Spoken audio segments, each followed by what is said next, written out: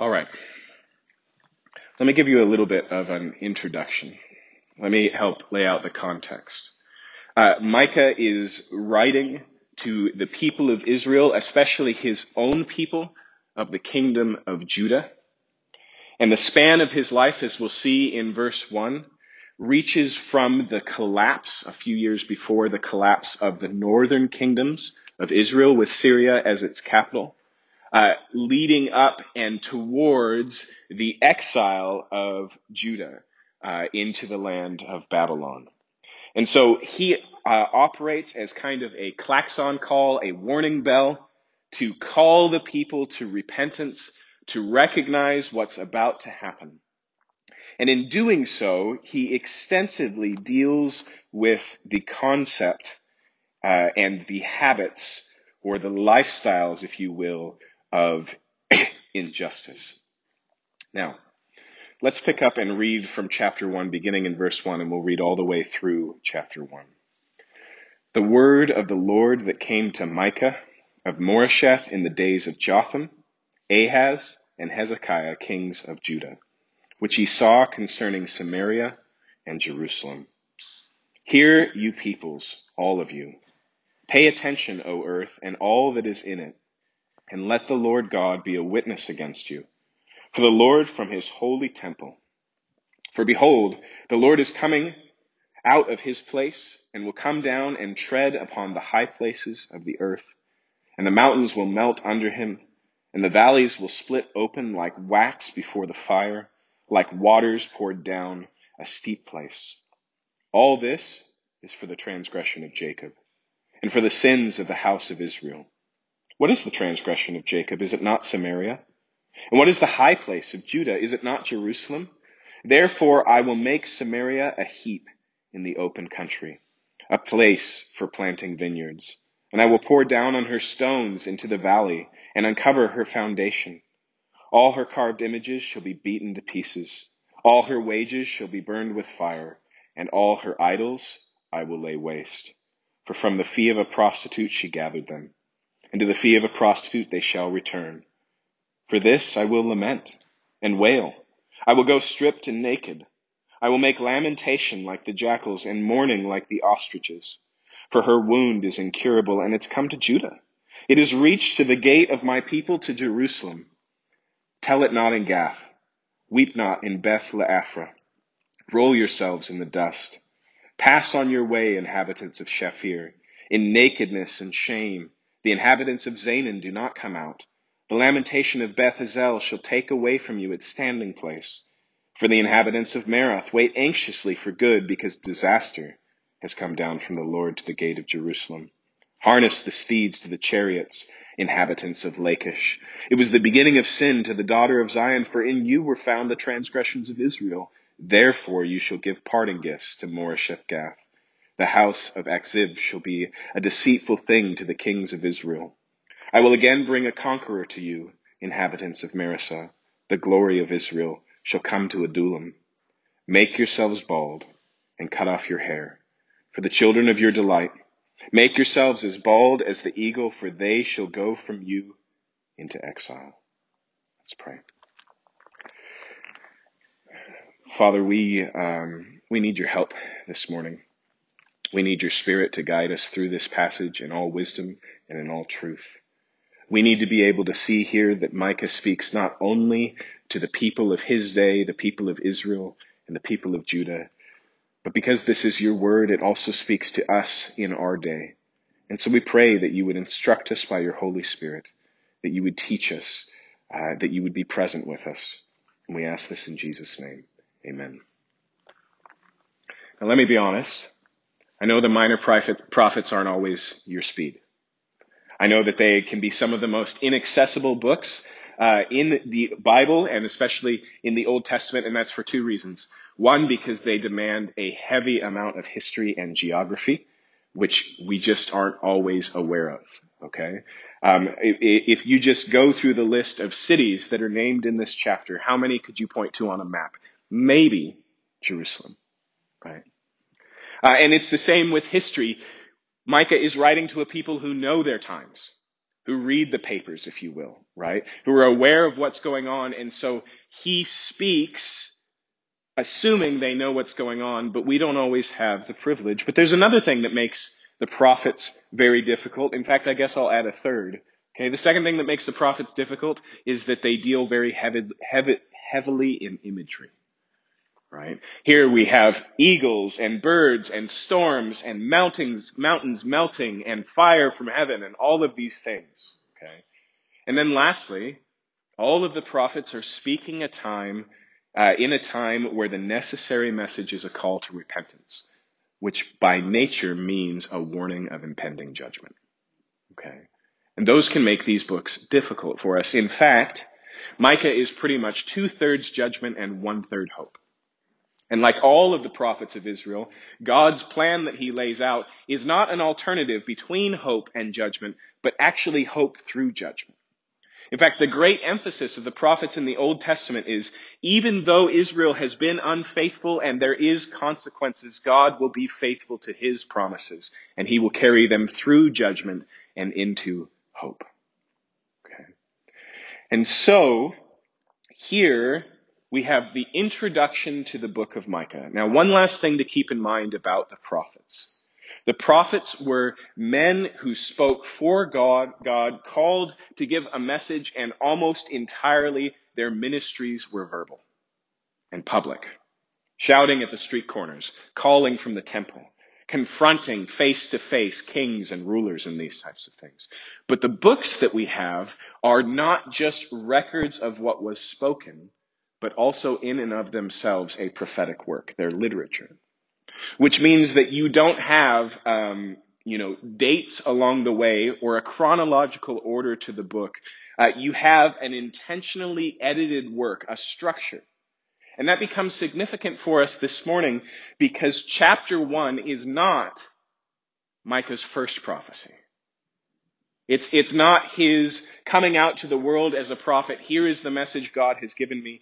It has been organized to set the themes and the cadence and the center for the rest of the book.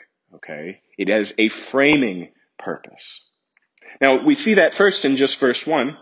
The word of the Lord that came to Micah of Moresheth in the days of Jotham, Ahaz, Hezekiah, kings of Judah, which he saw concerning Samaria and Jerusalem. That operates as the heading for the whole book, and it gives us a framework of timeline, right, by using the kings of Israel. Now, Jotham, Ahaz, Hezekiah are all kings of the southern kingdom of Judah.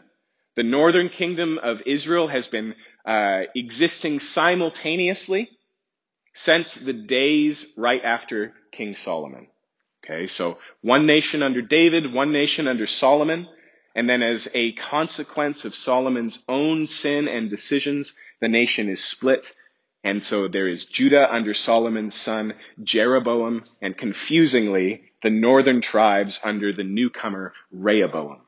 Okay, so Jeroboam and Rehoboam, two kingdoms, both having the history of Israel, the ancestry of Abraham, the promises of God, and existing in the promised land, but split into two kingdoms, one capital city, Jerusalem, and one capital city, Samaria.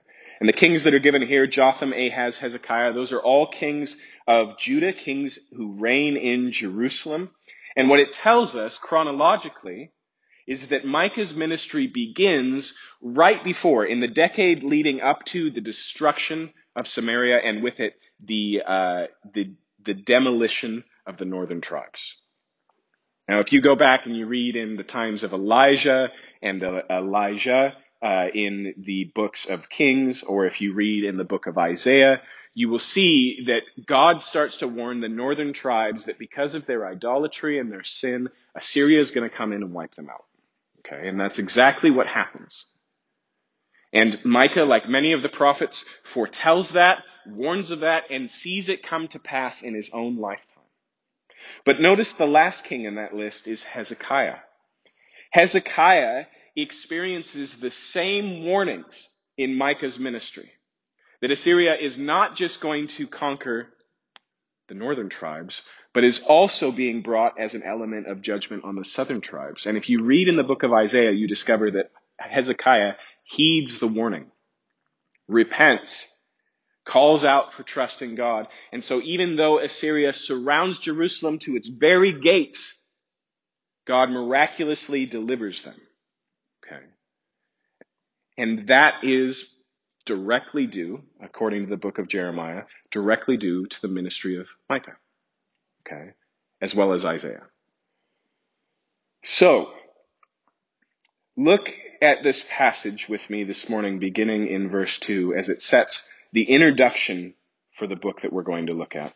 Notice verse 2, "Hear, you peoples, all of you. Pay attention, O earth, and all that is in it, and let the Lord God be a witness against you, the Lord from his holy temple." Okay. The first thing that Micah does this morning is he calls attention. He rings the bell. He gets everybody to turn and to listen, and he says what's about to happen is God is coming. But I want you to notice in verse 2, it doesn't say, "Hear, you peoples, all of you, pay attention, O Judah," or "O Israel," or "O Jacob." It says, "O earth and all that is in it." When Micah opens up here, all he says is God is coming in his anger and in his power, but the object is not yet stated. And this is something we see in the prophets all the time. They know that their message will be an unpopular one.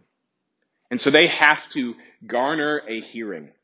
And if there's one thing that Israel is interested in listening to, it's God showing up in judgment. And you might go, "That's weird. Why?" And you have to recognize the reason is because Israel was a small nation that was greatly threatened by the geopolitical scene of its day.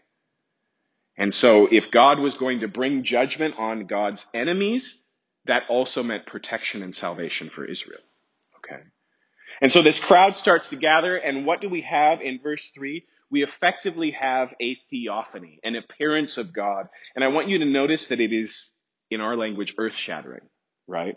Verse 3, "For behold, the Lord is coming out of his place, and will come down and tread upon the high places of the earth, and the mountains will melt under him, and the valleys will split open like wax before the fire, like waters poured down a steep place."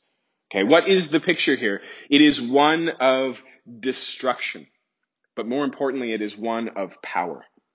What is a mountain compared to the power of God? What are the high places compared to God? In fact, notice this. It says the Lord is coming out of his place, and he will come down and tread upon the high places. Now, the language of high places in the Old Testament is used in two different ways, and I think they're both in mind here in Micah chapter 1. The first is, it has to do with places that are above the rest of the world and therefore protected, right? Think of when the psalmist says, "You have placed me like hinds feet on high places, up safe, above the valleys, above the predators, safe in the high places." Okay. But for God, the high places are down there, right? He has to actually stoop down to enter into the high places. But there is a second meaning, and it's one that we would flag if we were careful Jewish listeners to Micah as he presents this message. The high places were also the unsanctioned places of idolatrous worship scattered throughout all of Israel. You see, the temple was in Jerusalem, and there they worshiped Jehovah, but they had set up high places to worship all the idols of the Canaanites before them and their neighbors, Assyria, Egypt, etc. And you need to remember that the mindset of the world that the Bible was written in was geographic, theologically geographic. Gods were connected with places and things. And one of the things that's striking about the God of the Bible is how often he claims the whole world is his. That there is no territorial advantage to here or there, that he is sovereign because he has created it all and he is king of all. He is God over all the other gods, if you will. And so when it says tread upon the high places here, there's a clue, a warning. What does he mean? Does he mean just the high places, or does he mean the high places, right? And here we get the answer. Verse 5, "All this is for the transgressions of Jacob and for the sins of the house of Israel." Notice here he mentions the northern tribes, Jacob, and the southern tribes. His message is for all of Israel who may be divided in kingdom but are still unified in God's mind, and the problem is the same: sin and transgression. And then he dials in. What is the transgression of Jacob? Is it not Samaria? And what is the high place of Judah? Is it not Jerusalem? Okay. So notice here, one, that he draws the sins, the problem, if you will, directly to the capital cities, Jerusalem and Samaria. And then secondly, notice he identifies Jerusalem as a high place. Okay. What is he saying? He's saying that the very capital, the very place where my temple dwells, the very place where the king of Israel resides, where my law is written, where the ark of the covenant is stowed, that very place has become a high place, a place of worship of other gods. Okay? And he effectively says, that's a problem. Okay? That's why he's showing up with all of his power. That's why the mountains will melt. That's why the valleys will split over. And so notice what he says in verse 6. Therefore, I will make Samaria a heap in the open country, a place for planting vineyards, and I will pour down her stones into the valley and uncover her foundations. Okay? So basically here he says he's going to destroy the capital city of Samaria. He's going to level it. He's going to lay it out. And as I mentioned, he does this by means of the Assyrian army. And at that point, the northern kingdom ends and never returns. Okay? People who make up the tribes of the northern kingdom do both stay and return, but the kingdom itself and the kings that are represented come to an end at that point. But notice here, it starts with the destruction of the city in verse 6, but look at where it goes in verse 7.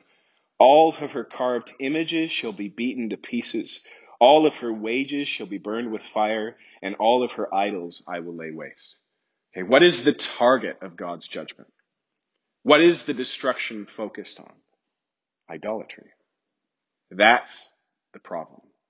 That's the issue. And if you read the prophets broadly from Isaiah all the way to Malachi, you will see that this is a constantly repeated refrain. Okay? Idolatry is the problem. It is the focal point. Now, whereas 6 and 7 focus on Samaria, and here Micah says it's going to be wiped out because of idolatry, and that's exactly what happens in Micah's lifetime.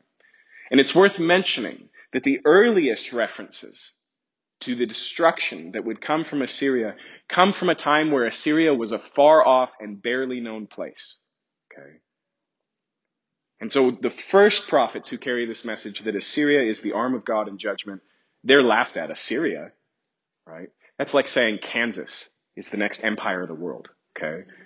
But over time and change, things happen, and just as Micah and the other prophets proclaimed, this happens. So why do you think we hear about this in chapter 1?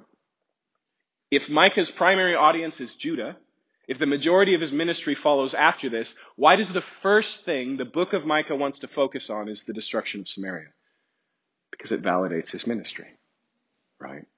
This is not just something Micah said, this is something Micah accurately predicted. It gives weight and credence to the rest of what he says. But not only that, notice in verse 8, for this I will lament and wail, I will go stripped and naked, I will make lamentation like the jackals and mourning like the ostriches. Notice here we've shifted from anger to sadness. Those two often go hand in hand in scriptures, but it also tells us that Micah is not some sort of, with a smile on his face, fire and brimstone preacher. The warning he brings here is a warning that breaks his heart, that fills him with sorrow, and he is preemptively weeping over the destruction of his people. His call is not a threat, it is a warning. Okay. But notice he says that he laments, and what does he say in verse 9? For her wound, presumably in the context Samaria, her wound is incurable and has come to Judah, it is reached to the gate of my people, to Jerusalem. And so he weeps here because Assyria overflows the northern kingdom, extends into the southern kingdom, and as I said earlier, surrounds Jerusalem. And remember that if Assyria does that, they do it while conquering along the way. So the outlying cities in Judah have already fallen. They've already been collapsed. They've already been destroyed. By the time Assyria gets to Jerusalem, Jerusalem is the remnant of God's people. All that's left fled into the walled city at the center of their kingdom. Okay? Which is why as he goes on here in verse 10, he lists all these other cities. Okay? Gath and Shaphir and Zaanan. These are all cities within the southern kingdom of Judea. In, excuse me. They're, in fact, all cities in the general area of Moresheth, Micah's hometown. Okay? These are cities that if he stood on a hill in Moresheth and looked around, he could point to.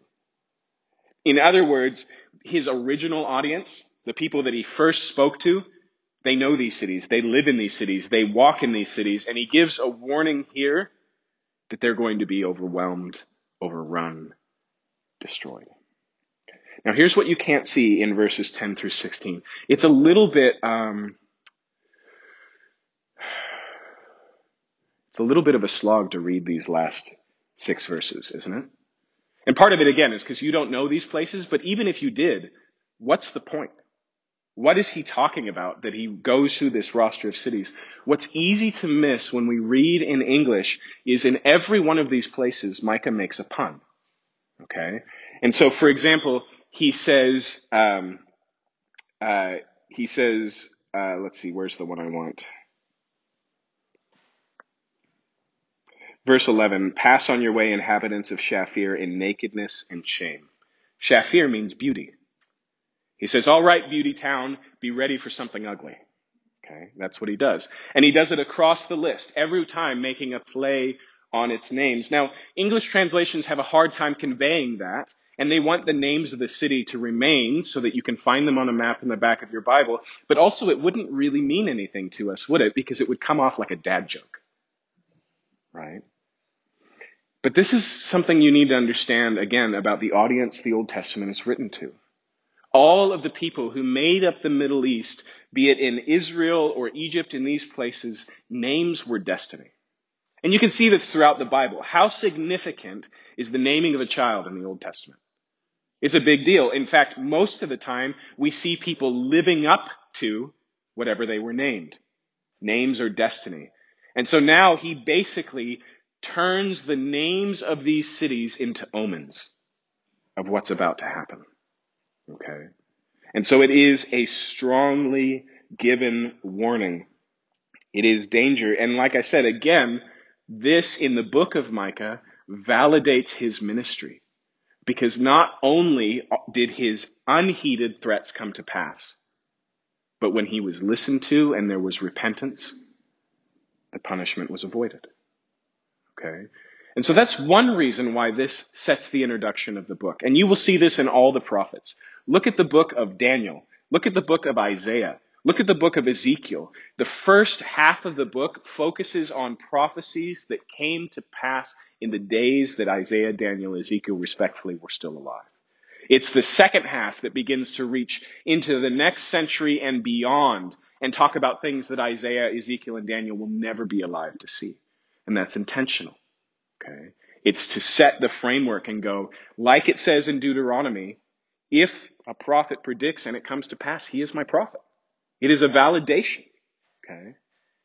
But there's another thing here. And this is also true. Like I said, the books of the prophets are not just historical, they're also literature. And so what do you do in an introduction? You set the framework, you give the primary idea, you give the centerpiece. And so if all we had was Micah chapter 1, and we said, what is God's beef with Israel? What is the big problem? What do they need to repent of? What would our answer be? Idolatry. It's obvious, it's simple, it's right at the center. In fact, did you notice that as we progressed through his message, it's like the inner rings of a bullseye honing in until it gets to the problem, right? Judgment on Israel for sins, in Jerusalem and Samaria, idolatry. Right? Do you see that? It is the centerpiece of chapter 1 and therefore becomes the framework for the book, but that's weird.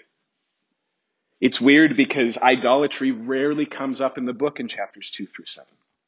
Instead, if you were to delete chapter 1 and read 2 through 7 and I asked you the same question, what is the problem of Israel? The answer you would give simply is injustice. Now notice the difference categorically between those two things. Idolatry has to do with religion. It has to do with the vertical relationship between us and God. Injustice has to do with society. It has to do with the horizontal relationship between us and people. In fact, let me just show you how significant this is in the book of Micah. Look at chapter 2, verse 1. Woe to those who devise wickedness and work evil on their bed. When the morning dawns, they perform it because their power is in their hand. They covet fields and seize them, and houses and take them away, and oppress a man and his house, the man and his inheritance. What does he say here? Woe to those who are figuring out how to steal other people's property while they're trying to fall asleep. And wake up and go, I can do this because I'm strong enough, I'm powerful enough, I have the position to do so, and so they take. Look at chapter 3, verse 1. And I said, hear you heads of Jacob, you rulers of the house of Israel. Remember how the emphasis in chapter 1 was on the central cities, the capital cities? So that means it was also focused on the governments, if you will, the head honchos, the kings of Judah and Israel. And so what does he say about them here? Is it not for you to know justice? You who hate the good and love evil, who tear the skin off my people and their flesh off their bones, who eat the flesh of my people and flay their skin from them and break their bones in pieces and chop them up like meat in a pot, like flesh in a cauldron. What is he saying? He's saying the way that you live devours my people. Injustice. They take the power that they've been given, the offices that they've been placed in, and they use it to their advantage and their subjects' disadvantage. Okay. Let's look at chapter 6, verse 10.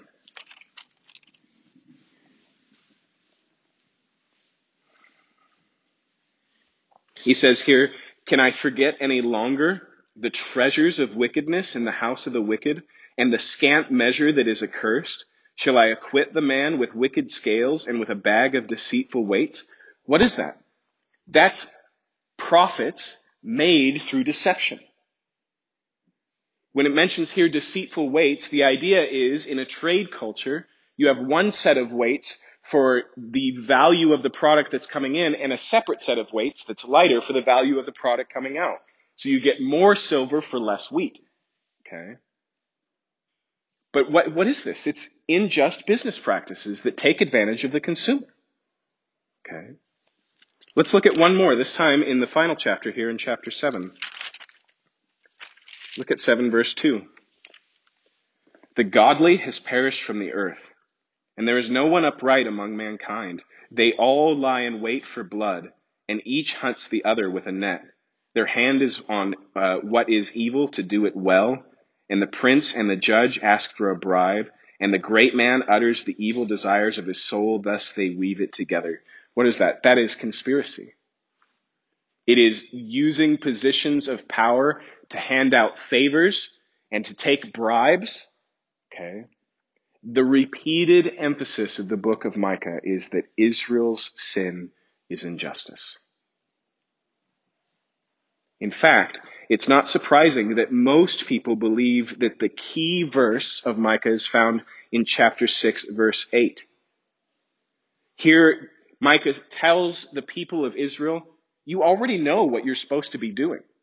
You don't have to ask, what is God's will for my life? What does he say in verse 8? He's told you, O man, what is good and what does the Lord require of you, but to do justice, to love kindness, and to walk humbly with your God. Notice the first one on the list there. God already told you what to do. Do justice. So the question for us this morning is,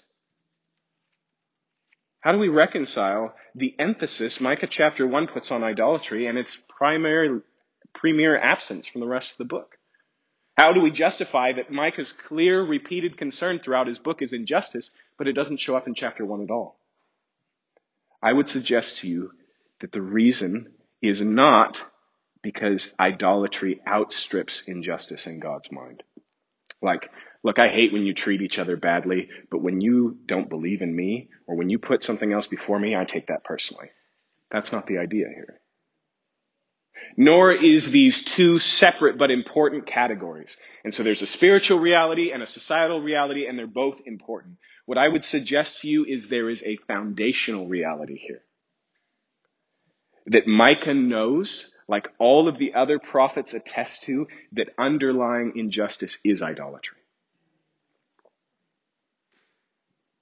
And so it's handled here because the only way to handle injustice is to make that connection. Listen to how C.S. Lewis put it. All that we call human history, money, poverty, ambition, war, prostitution, classes, empires, slavery, is the long, terrible story of man trying to find something other than God, which will make him happy. Now notice Lewis's insight. Because we are looking for something other than God to make us happy, what is the result of that? Is it leaving the church? No, it is war, poverty, prostitution, empires, slavery. Listen, we never dehumanize others unless we've deified something that is not God.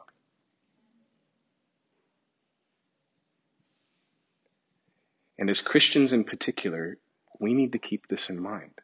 We need to see this connection. Now, let me unpack very quickly this idea of idolatry for you, because very clearly, even in the book of Micah, idolatry takes on a very manifest and visible form. How do you know the God that your neighbor worships in the days of Micah? Because it's right there in his living room. He's got a statue, right? He prays to it a couple of times a day. But what we need to recognize is that idolatry takes on many forms culturally from place to place. But here's its core idea. Idolatry is about the thing that gives your life meaning. Idolatry is about the primary thing you need to solve your problems. Idolatry is about the thing that if you lost would ruin you. Idolatry is about the thing that you find your identity in. Okay? And so it's no surprise that the gods that are represented in the Old Testament, when you ask what were they all about, are surprisingly contemporary. They're gods of power. They're gods of wealth. They're gods of security. Okay? And those gods are very much alive in our own culture. Okay? Just take wealth. Okay. Here's an example of what idolatry does. As I said earlier, when we deify something that is not God, we dehumanize others. Another way to put it, in the words of Paul Tripp, is that when we worship something, other people become either vehicles or obstacles to what we worship. Okay. And so we start to look to the people around us and we see them in wealth as a means to more money. Not as image bearers created by a God who are worthy of dignity, love, and respect. Not as individuals who have their own purpose in life and will stand before God for their own reasons, but as human resources, which is still one of the worst phrases we've ever coined. Okay, because humans are never resources. So we either see them as a vehicle, a means to an end, and we will take advantage of them and manipulate them, or we see them as an obstacle. And so this creates a mentality of scarcity. Not everybody can be wealthy, and so now it's dog eat dog. Now it's the rat race. Do you see how that language is inherently dehumanizing? Where does that come from? It comes from elevating wealth to the point where there's now a competition, there's scarcity, and we have to win at any cost. In idolatry, the ends always justifies the means because the ends are essential. Okay. And we could do the same thing with power. I just finished reading P.D. James's book, The Children of Men. Maybe you saw the film years and years ago, I think with Clive Owen. It's a good film. It really doesn't have that much to do with the book. But P.D. James was a Christian. And she lived in our modern world, wrote this in the 90s, and wanted to write to our culture in a way where they could understand the virgin birth. That was her goal in writing the book. Okay. And so she writes about a world in 2021, of all times, where no children have been born for the last 2 decades and nobody knows why. And so the world is just slowly dying out in despair. And what happens is a man takes charge of England. He's called the Warden of England. And he pursues peace and comfort and basically just a dying well for the nation. But he does it in ways that are inherently unjust. And so foreigners to England become basically just home servants who serve the entire life and then are sent over shores. The criminal system falls apart, and if you're accused of a crime, they just dump you on the Isle of Man, and you have to fend for yourself among the other criminals. There's a mass suicide arm of the government so that people can take their lives, but it starts to be used to put people to death. And it's no longer suicide, it's murder. And so a small organization called the Five Fishes starts to rally the people against the warden and try and call for justice on these things. And one of the people involved is a man named Ralph. And Ralph is involved, and he wants to see not just the end of the Warden of England, but himself on the throne. And his wife gets pregnant, suddenly, miraculously, without explanation. And Ralph realizes that that is the means he needed to step into power. But there's an interesting conversation that Ralph has at one point with the main character, and they're talking about the fact that Ralph grew up in church, and when he was 12, he left. And this is what he says. He says, when I was 12, I woke up one day and I just didn't believe in God, so I stopped believing. And he said, well, what did you replace it with? And he said, nothing. I didn't need to. But Ralph is wrong. And as the book goes along, you discover that what Ralph worships is power. And so you discover first that if he were in the place of the Warden of England, he'd actually do all the same things. He doesn't want change at all. He just wants power. And then later you discover that when he finds out that his wife's child is not his child, that he betrays her and the rest of the Five Fishes and tells the Warden of England what is going on. Ralph may not be a worshiper of God, but he is a worshiper. He worships power. And this is a huge problem in our day and age because one of the primary suggestions to solve injustice comes down to power. But an exchange of power doesn't change injustice. It just changed the hands of injustice. It causes us to settle as a culture for us no longer experiencing oppression, even at the cost of us being the oppressor. Do you remember the end of the Hunger Games? Katniss Everdeen lives in a society where people have been perpetually and generationally punished by competing in barbaric games for the victors. And there's a revolution. And there comes to a point where President Snow is to be executed and President Coin is going to take over and set everything right. But what is President Coin's idea? To keep the Hunger Games going and just switch the players. And so now it's the Capitol who is going to fuel the Hunger Games because it's the only way she sees that they will be safe. And so at the execution of President Snow, Katniss, and the pinnacle of the book, the only thing that makes it a dystopian, aims for President Coin instead and takes her life. Because she gets it. Because it wouldn't be a change in power at all. And if Snow is worthy of execution, so is Coin. G.K. Chesterton puts it this way. He says, when we read the Magnificat, the words of Mary, she says, God has put down the proud and exalted the humble. And he says, every revolution in human history has failed because we do the first and forget the second. We put down the proud and we replace it with pride. This is the problem of idolatry. It is a problem of worship. It is a worship that leads to injustice. And so what does this mean? It means a couple of things for us. First, it means that we have to engage in injustice, seeing the gods that lie behind it. We have to be able to diagnose the problem as, for one, not being merely a problem of hatred, but always a problem of love. Of exalting something else and making it so primary that, again, it dehumanizes those around us. But secondly, we need to recognize that we can never address injustice out there until we begin here. I want you to remember here that part of the surprise of Micah's message is that the people he addresses are the people of God. And it is not that the temple lies in ruins and they no longer worship Jehovah. It is that they have added to their roster of gods other gods. The people of God are the idolaters in the book of Micah. We have to recognize, as Calvin said, that the heart, including your heart, is a factory of idols.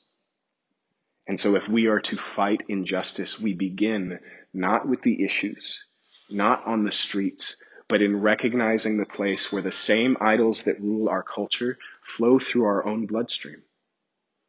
inform our own decisions in life. In fact, Micah opens up addressing the whole world, and this isn't the only time he does so. In fact, he calls the whole world to weep at Israel's judgment. Why? Because they're the hope of the whole world. Because they're the ones who are supposed to show a different way and make manifest the God who is. For them to succumb to idolatry is to replace light with darkness and hope with despair. And it is when the church repents and judgment begins in the house of God, it is always in those places where societal change stems from and begins. And again, this is novel in our times, because if you ask most people on the street where the problem of injustice is, it's their problem. And this is why we are constantly finding ourselves with our hands tied by our own doing behind our back, incapable of change, because we will not recognize that we are the problem. Okay. Finally, since this is the case, we should recognize, because theology and injustice, or theology and justice go hand in hand, because idolatry lays beneath it and foundationally, we should recognize this is a tremendously good reason to worship Jesus Christ. Because when we look at Jesus, and remember, the New Testament tells us that Jesus was the very image of God, which doesn't just mean that Jesus is just like God, it also means that God is just like Jesus. When we keep that in mind and we watch what Jesus does with wealth and power and status and the gods of this age, what do we discover? We discover that the most powerful being in the universe, who created all things, lays aside his power and becomes weak for you. And you find that he who was rich became poor so that you might become rich, in the words of 2 Corinthians. And you find that even though Jesus himself had equality with God, he did not find it as something to be held on to, but laid aside his reputation and took on the form of a man and even a servant. The thing about worship is it shapes you.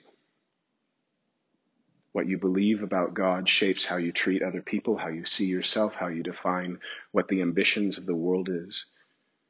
And the goal and the glory of the New Testament is that if we recognize Jesus as God and worship him as such, it will change us.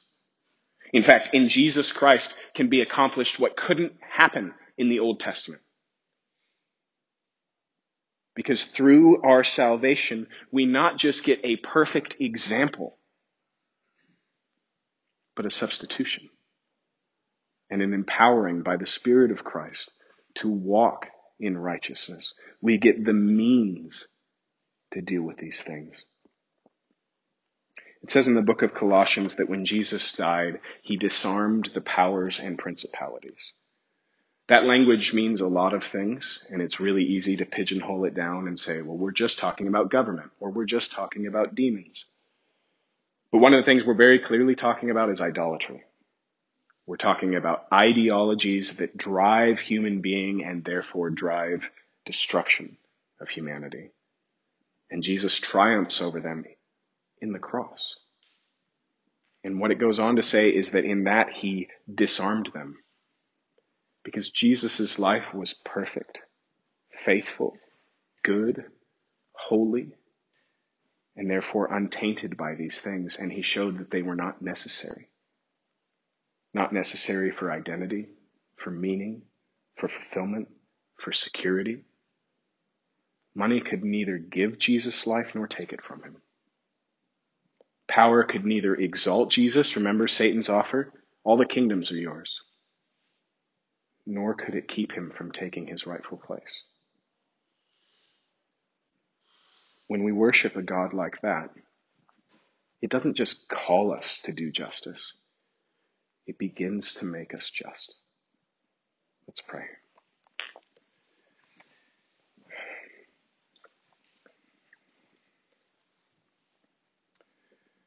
Father, we are your people, but we are not yet home. We are not yet finished, completed, perfect, sinless. One day you've promised by your work that we will stand before you holy and blameless.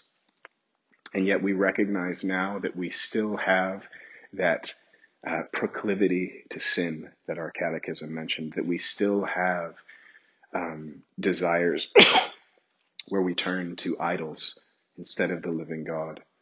When we hear Jeremiah's indictment of his people, that they forsook the fountain of living water and made for themselves broken vessels that can hold no water, we see ourselves in that picture. But we pray, God, that this morning you would wean us off the gods that do not satisfy, that you would identify the places in our life where the ideologies of our time that destroy instead of lead to flourishing, that we'd identify them in our own life and that we would forsake them. Like in Israel, judgment begins in the house of God. So I pray, Lord, that you would work on us and that we would recognize who you are in Jesus Christ.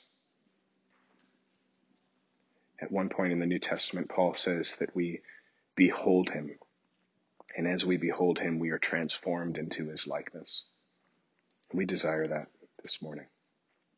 We pray that you'd help us with this. And even as we worship you in song, that we would renew our minds in the reality of who you are and surrender these false images of you and these false gods and worship the true and living God, the God who is love. We pray this in your name. Amen. Let's take some time and worship the Lord.